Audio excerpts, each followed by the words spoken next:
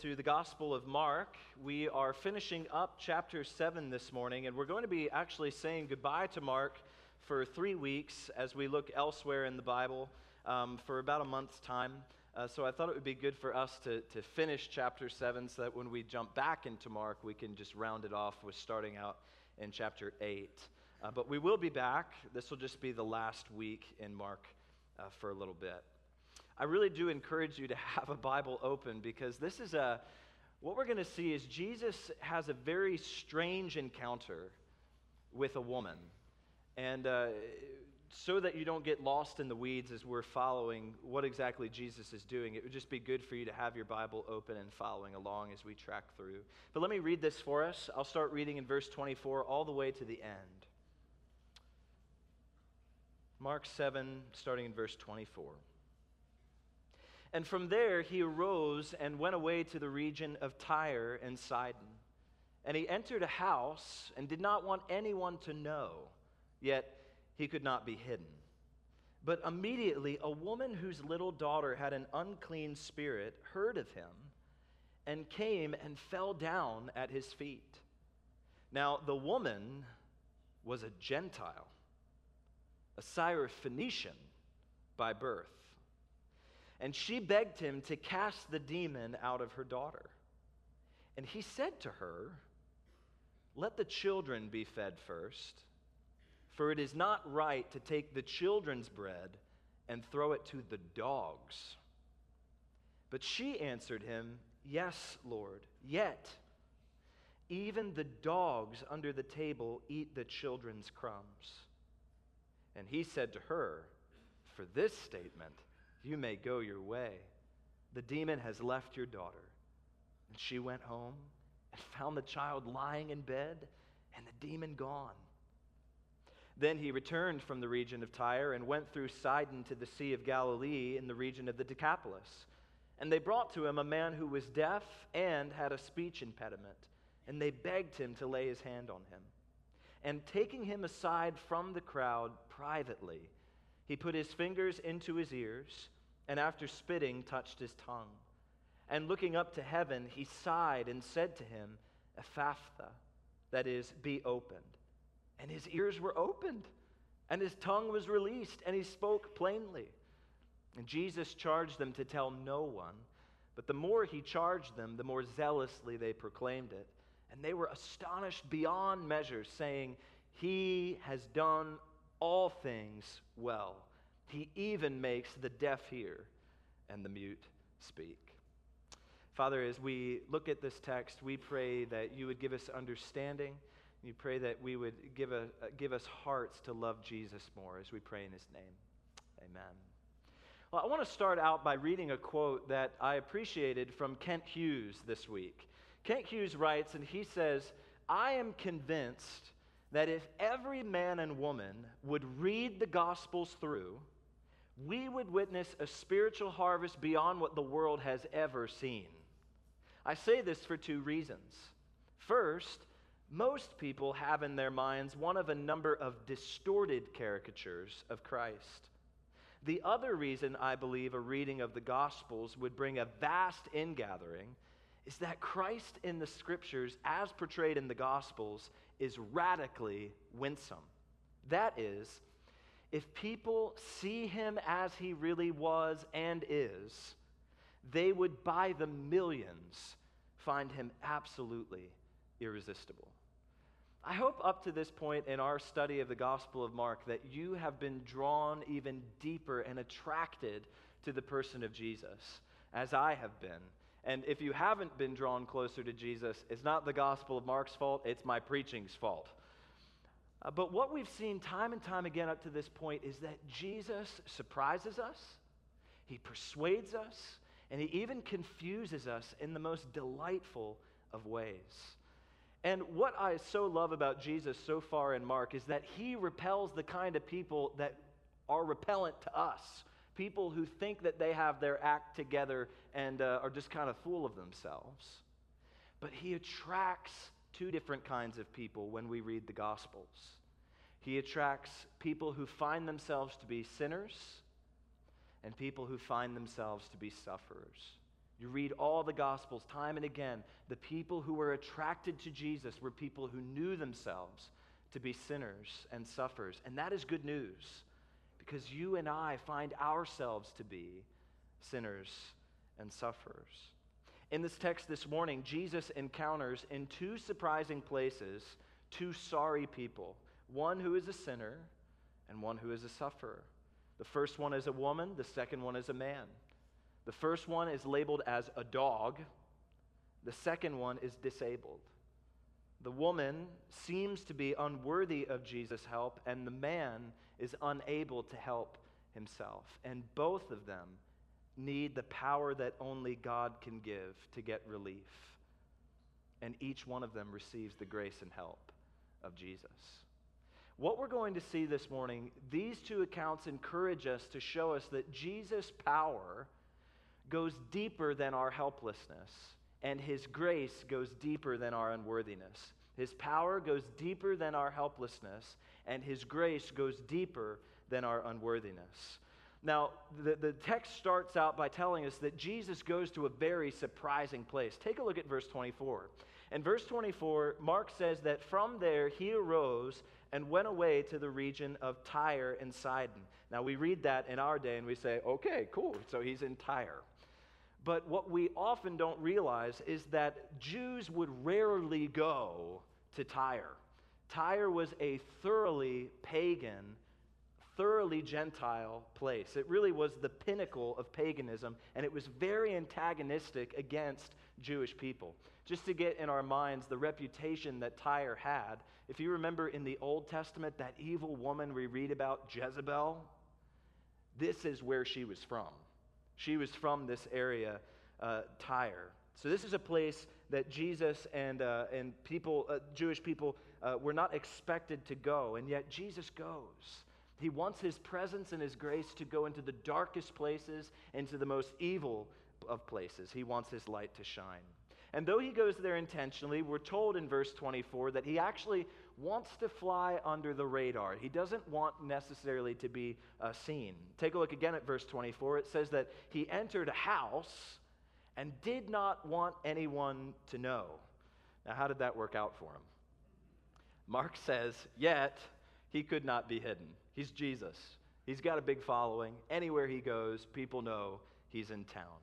Jesus is about to have an encounter that his disciples would never forget. Take a look at verse 25. In verse 25, immediately a woman whose little daughter had an unclean spirit heard of him and came and fell down at his feet. Can you imagine this scene? Jesus and his disciples are probably enjoying a moment to themselves, having some free time, probably lounging back. Maybe they were having some snacks. We don't know. They're just enjoying time to themselves, and all of a sudden, bursting through the door comes this hysterical woman who throws herself down at Jesus' feet and is begging and imploring him to help save her daughter, who is demon-possessed. What a picture. Now, this woman, from a Jewish perspective, she has very little going for her in her approach to Jesus. From a Jewish perspective, her credentials are some bad credentials. She has 3 strikes against her. Number 1, she's a woman. In Jesus' day, especially among the Jews, unfortunately, women were seen very much as second-rate citizens. They were only as good as what they could do for the men. But number 2, strike 2, we find in verse 26, this woman was a Gentile. She was someone who a Jew would have thought would be an unclean person. And strike 3, worst of all, she's the worst kind of Gentile. We're told in verse 26, she's a Syrophoenician by birth. Now, Matthew in his gospel helps us understand the significance of that. He clarifies that she was a Canaanite woman. What do we know about the Canaanites in the Old Testament? God had commanded for them to be exterminated by the Israelites. So these were like the filthiest of the filthy in Jewish mindset. A rabbi would never entertain such a person as this woman. In fact, I had to laugh this week. I learned in my study that some of the most serious rabbis were known as the bruised and bloody rabbis. because what they would do, they were so serious about staying away from Gentile women that when they would be walking through the marketplaces, if they saw one, they'd cover their eyes and they'd just walk around and they'd bump into things. And they'd have bruised faces and bruised, oh no, a woman, I better close my eyes, you know. So why would this woman come to Jesus, knowing the reputation that she might have in his mind, in his eyes? She had faith in Jesus. She didn't just have faith in his power to help her. She had faith in his grace. That she, despite who she was, could come to this Jesus of Nazareth and be received graciously. Do you ever feel like in your desperation that you actually can't come to Jesus because you feel yourself to be unworthy and so you just stay away?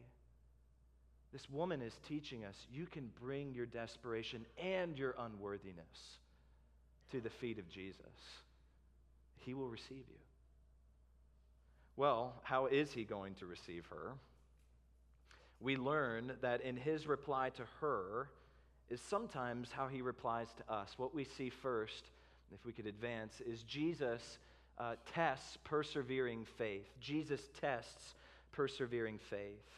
Now, this is one of the strangest conversations Jesus has with anyone in all of the four Gospels. When we look at verse 27, his reply to her seems harsh, it seems cold, it seems demeaning when we look at it at face value. Let's take a look at how he replies to her. This poor woman comes, she throws herself at his feet, she's being reverent, she's being reverent, and in verse 27, what does he say to her?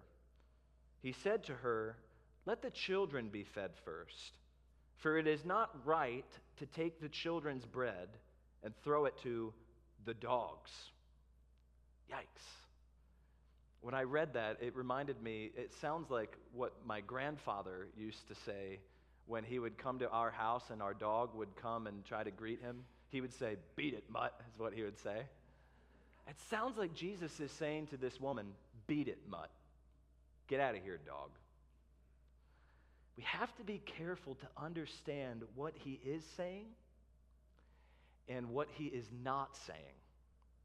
Jesus is saying that there is a distinction between her and those who he seems to be indicating are his first priority. What he's doing, he's employing language here that the Jews commonly use for the distinction between a Jewish person and a Gentile person. The Jews referred to themselves as the children of God. And anyone who is not Jewish, who is a Gentile, they often referred to as the dogs. So in the household of God, the Jews were the kids. They had the first priority. God had all of his attention set on them, and then anyone else is like a dog. They don't really matter. They're second rate. God doesn't care as much. But what he's not saying is that he won't help her. Look again carefully at what he's saying. He's saying, let the children be fed first. In other words, I'm willing to help you, but I have others who are a bigger priority right now. This is confusing. And Jesus is intentionally being confusing. What is he doing? Well, first, we have to acknowledge that Jesus is allowed to say whatever he wants to say, whenever he wants to say it, to whoever he wants to say it. But he's not actually being harsh here. What Jesus is doing is he is testing this woman's faith. It's as if he has her on the line, and now he's going to reel her in. Sinclair Ferguson, in his commentary, said it's as if Jesus is closing the door on her to see just how hard she'll try to keep it open. Because this woman, this Gentile woman, understands something fundamental about the heart of God that many Jews had forgotten. And that is that God has a heart for all who would seek him by faith, no matter what their background is, Jew or Gentile. When we read the Old Testament, of course, we see that God did give a privileged status to the nation of Israel. He did make a distinction. But if we read closer, what we'll see is who was the father of the nation of Israel? Abraham. And what was he before he became God's person? He was a pagan until God called him by his grace. When we see Israel leave Egypt to go into the promised land, who goes with them? We read that a multitude of the pagan Egyptians joined them to go into the promised land because they themselves had become followers and worshipers of Yahweh. When you read the law of Moses, like I am in my Bible reading plan right now, I'm in Leviticus. You can pray for me. What you see all throughout the law of Moses is God sprinkled ways and regulations for how Gentile people could join into the worship of the Israelites, to be one with them in relationship to God. And the pinnacle, we read the Old Testament prophecies of what the Messiah would come to do. He would come to bring salvation to Israel and to the nations. I love in Isaiah 49, verse 6, speaking to the Messiah hundreds of years before Jesus would come, God speaks to his son, and this is what he says. It is too light a thing that you should be my servant just to raise up the tribes of Jacob and to bring back the preserved of Israel. I will make you as a light for the nations, that my salvation may reach to the ends of the earth. God wants all nations. That's why Paul says in that famous verse in Romans 1:16, I'm not ashamed of the gospel, for it is the power of God for salvation to everyone who believes, to the Jew first, and also to the non-Jew, to the Gentile, to the Greek. So what Jesus is doing here, he's putting this common Jewish overemphasis that was prevalent in his day on the distinction, where Jews would essentially say, if you're a Gentile, you don't matter to God.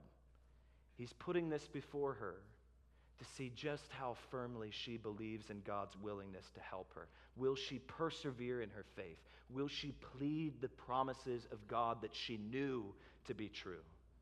Will she? We'll take a look at verse 28. How does she respond? Verse 28, she answered him, "Yes, Lord." She agrees with him. That's amazing. She starts out humbly by saying, I am a dog. Lord, I know I am a sinner. I'm not worthy. You're right. I'm no better than a dog in God's sight. But her faith makes her go deeper and to plead the promises that she knew to be true. She goes on to say, yet, yes, Lord, yet what? Even the dogs under the table eat the children's crumbs. Do you get what she's saying?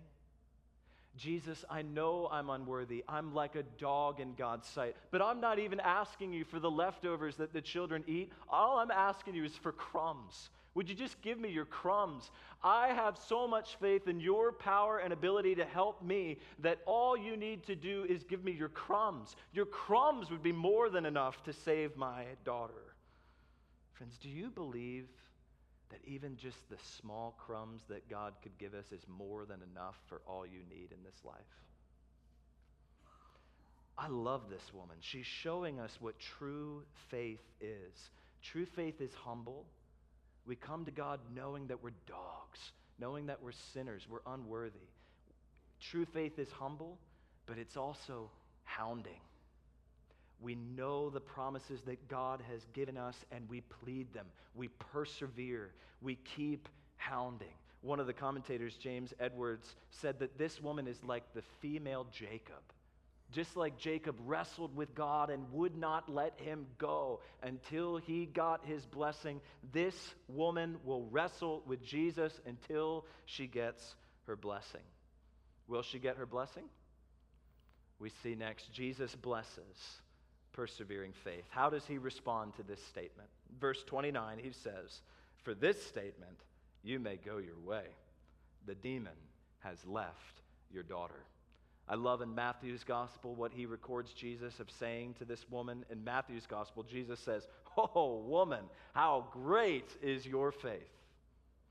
In verse 30, she goes home, she finds her child in bed, and the demon is gone. Can you imagine how the disciples must have talked about this years later when they'd gather together? Hey guys, do you remember that one time Jesus took us on that crazy trip to Tyre, to the pinnacle of paganism? Yeah, another one would say. And that woman, do you remember we were just hanging out and that woman came bursting through the door and threw herself at his feet? Yeah, and Jesus was kind of rude to her. It seemed like he was being rude. Yeah, I think what he was doing, he was testing her faith. She persevered. I wonder where she's at today. I wonder what she's doing right now. See, what does this mean for us? Sometimes in our lives, in moments of desperation, we come to God in faith, asking for help.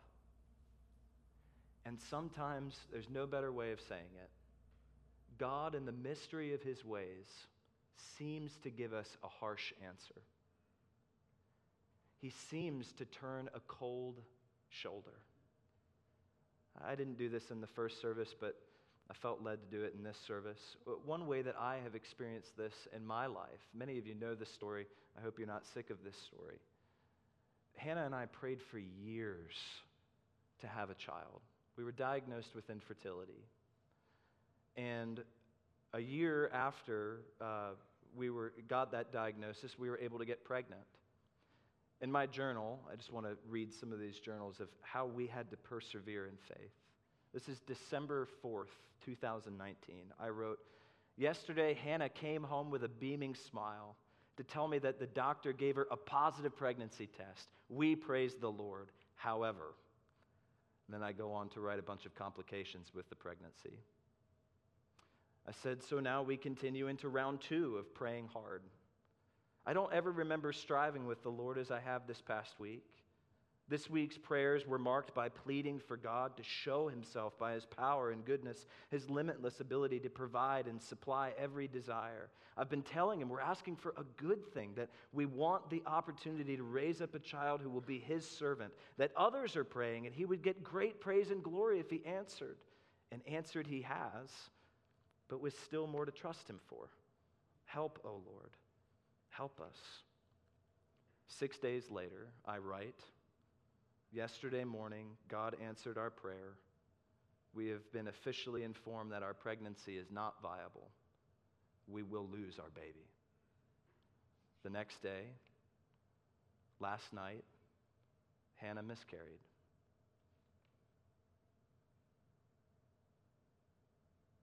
I don't question the goodness of God. My child knows firsthand now the love and great care of their heavenly Father. He will care for them perfectly, whereas I would have made so many mistakes. My child will be just fine. Though my pain is great, my trust in God's steadfast love is greater. I find comfort in his word. 2 years later, dreading tomorrow, Father's Day, 2 years since losing our baby, 3 years of praying and pleading. Happy Father's Day to everyone, but no one's going to say it to me.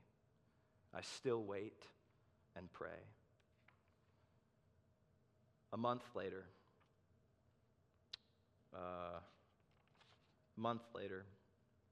we begin the adoption process. This week, Hannah and I found out that the adoption we'd been looking forward to for a month has fallen through. And then, a month after that, good news has finally come. An adoption. A child that will be ours. 1 year after that, Canaan Jeffrey Swift was born on October 7th, 2022 at 5:12 p.m., weighing in at just under 6 pounds and 19 inches long.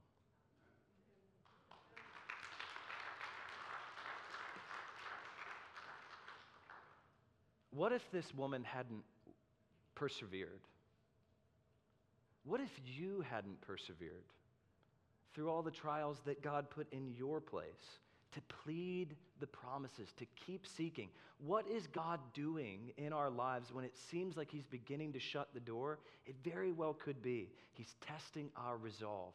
Hannah and I learned how to seek the Lord You will learn how to seek the Lord. This woman learned to persevere and to seek Jesus, to lash herself to the promises that she knew to be true of God, and to not stop until she got her blessing.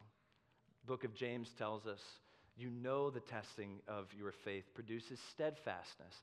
Let steadfastness have its full effect, that you may be perfect and complete, lacking in nothing.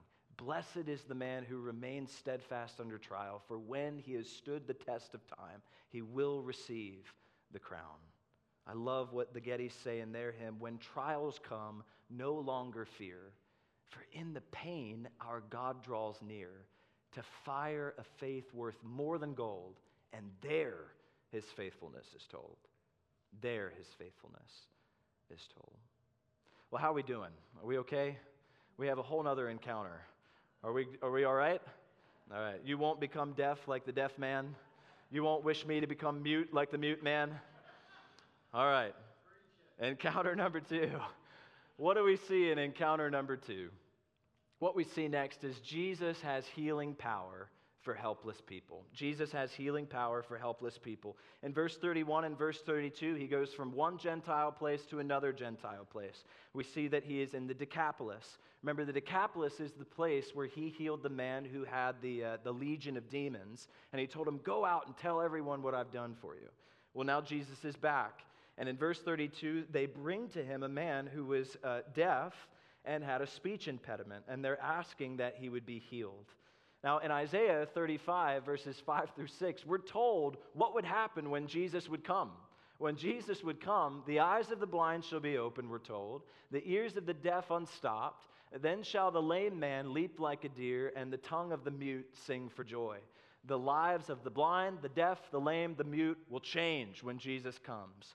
This man is 2 out of the 4. He's a perfect candidate for Jesus to show his power. And I love what Jesus does with this man. Take a look at verse 33. He takes the man aside from the crowd privately. He doesn't make a spectacle of your suffering. Jesus deals with you respectfully. Jesus deals with you gently. Jesus gives you dignity. He pulls this man aside privately. It's just him and this man.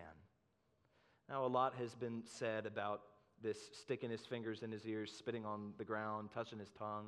We have to remember, this man's deaf. He can't hear. Jesus is doing simple sign language. He's letting him know, I'm going to do something about your ears. He spits, I'm going to make the function of your tongue work again. And then he looks up to heaven to tell him, this isn't magic, this is the power of God that is about to enter into your life. And he looks at the man in verse 34, he sighed and he said to him, be opened. What happened? His ears were opened, his tongue was released, and he spoke plainly, healed instantly. What these miracles point us to is what Jesus would ultimately do for us through his redeeming work on the cross. Because once we did not have ears to hear God's voice speaking. It didn't matter how many sermons we sat through, how many times we read our Bible, how many times we were in Sunday school class. The Bible went in one ear and it was like Charlie Brown's teacher. And we didn't hear it. Nor did we have tongues at one point that were able to speak and sing the praises of God, to tell of his goodness. But what does Jesus do? He gives us ears to hear God's word, God's voice speaking through the Bible. And all of a sudden we say, whoa, this stuff is true. And then our tongues get loosed and we begin to say, Jesus is Lord, and everyone needs to know it. We begin singing his praises. I never noticed this before. In verse 34, he looks at the man and says, be opened. The man couldn't open up his own ears. He couldn't loose his own tongue. But Jesus is giving a command, be opened. What the man could not do for himself, when the power of Jesus came upon him, he could do. Just like at one point we were not able to believe, we were stuck in our sins, dead. Jesus looked at our dead hearts and said, be opened. And our hearts opened to him, and we trusted. and we believed. He has healing power for helpless people. Sinners and sufferers can come to him to receive grace in their unworthiness and in their helplessness. So what are we supposed to do? We're supposed to do what the crowd did that day. Look at verse 37. What did everyone leave that day saying? They were astonished beyond measure, saying, "He has done all things well." Isn't that the Christian testimony? Jesus does all things well.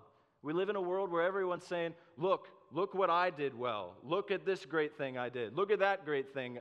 I do all things well. And then Jesus enters the picture and we start singing, Jesus does all things well. And he gives us the message, go and tell Jesus does all things well. We get to spread around the news of how Jesus doesn't make mistakes, but he does all things well. Sometimes the testimony that we'll tell will be more like the woman, where we tell people, I desperately needed help. I was in a trial and I asked God and he seemed to not be answering, but I waited and I trusted in his goodness and Jesus did all things well.